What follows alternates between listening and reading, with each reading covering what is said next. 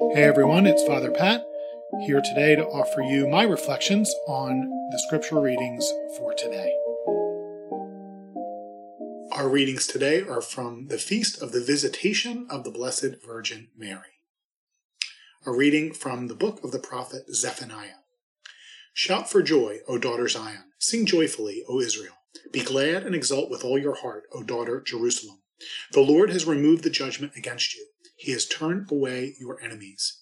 The King of Israel, the Lord, is in your midst. You have no further misfortune to fear. On that day it shall be said to Jerusalem, Fear not, O Zion, be not discouraged. The Lord your God is in your midst, a mighty Savior. He will rejoice over you with gladness and renew you in his love. He will sing joyfully because of you, as one sings at festivals. The word of the Lord. Thanks be to God. Our response: Among you is the great and holy one of Israel. Among you is the great and holy one of Israel. God indeed is my Savior. I am confident and unafraid. My strength and my courage is the Lord, and he has been my Savior. With joy you will draw water at the fountain of salvation. Among you is the great and holy one of Israel. Give thanks to the Lord, acclaim his name. Among the nations make known his deeds. Proclaim how exalted is his name. Among you is the great and holy one of Israel.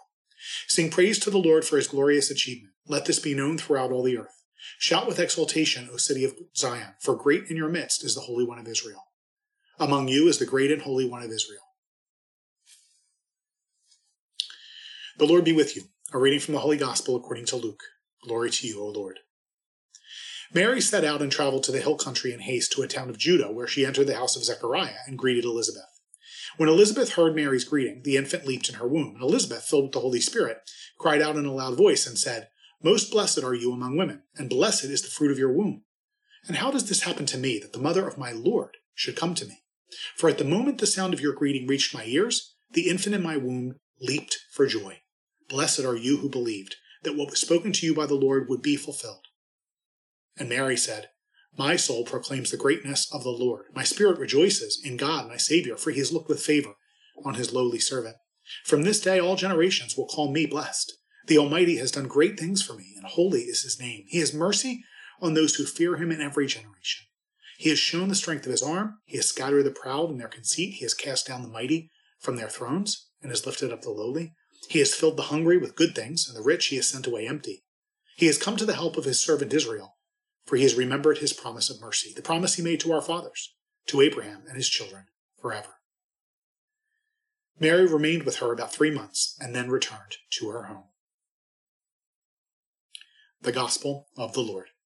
Praise to you, Lord Jesus Christ.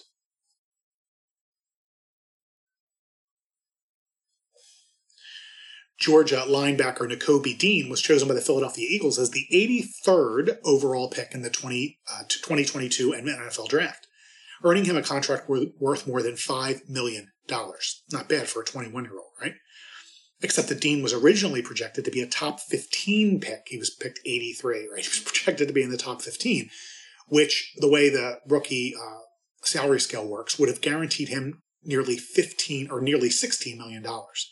His drop in value, so to speak, is attributed to questions about his health and whether or not he has the size for the NFL game. While Dean has been gracious in his initial press interviews, he most certainly has taken a hit to his pride and his confidence. Frankly, while I would love to be handed $5 million, it is a bit humbling to be looked at and valued as a commodity by billionaire franchise owners and the fans of the game.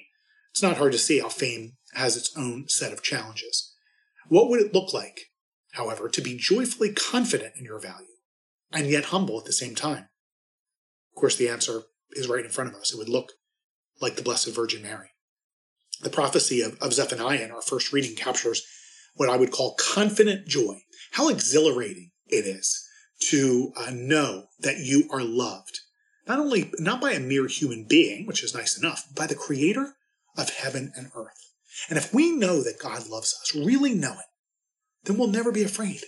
God doesn't ask us to earn a love that we can never merit, and his boundless affection makes it so that we will always be showered with all good things. It's like knowing you're going to be the number one draft pick, even though you probably don't deserve it. And yet, in a world damaged by sin, such a person, knowing you were going to be number one and not deserving it, such a person like that would probably be arrogant and entitled. so much that few people could stand being in his or her presence. But not so for Mary. Mary understood what many of us would not, that she is not chosen alone, but is a representative for all of Israel and for all of us. Being sinless, she's more worthy than any of us. And yet even then she knows that she falls short of perfection, because God is perfection and she's not perfect. And yet despite being given the responsibility of bearing the Savior of the world, she takes the time and goes on a difficult journey, miles and miles and miles, to help out her elderly cousin who is further along in her pregnancy. She's not earned the love she enjoys, and so Mary is compelled to bring that same love to others. For, as she says, her soul proclaims the greatness of the Lord. What is amazing is that we're no less loved by God, and so we should be no less confident and no less humble and no less joyful. For, as our psalm reminds us today, among you is the great and holy one of Israel. Happy feast day. May Almighty God bless you, the Father, the Son, and the Holy Spirit. Amen. Have a great day.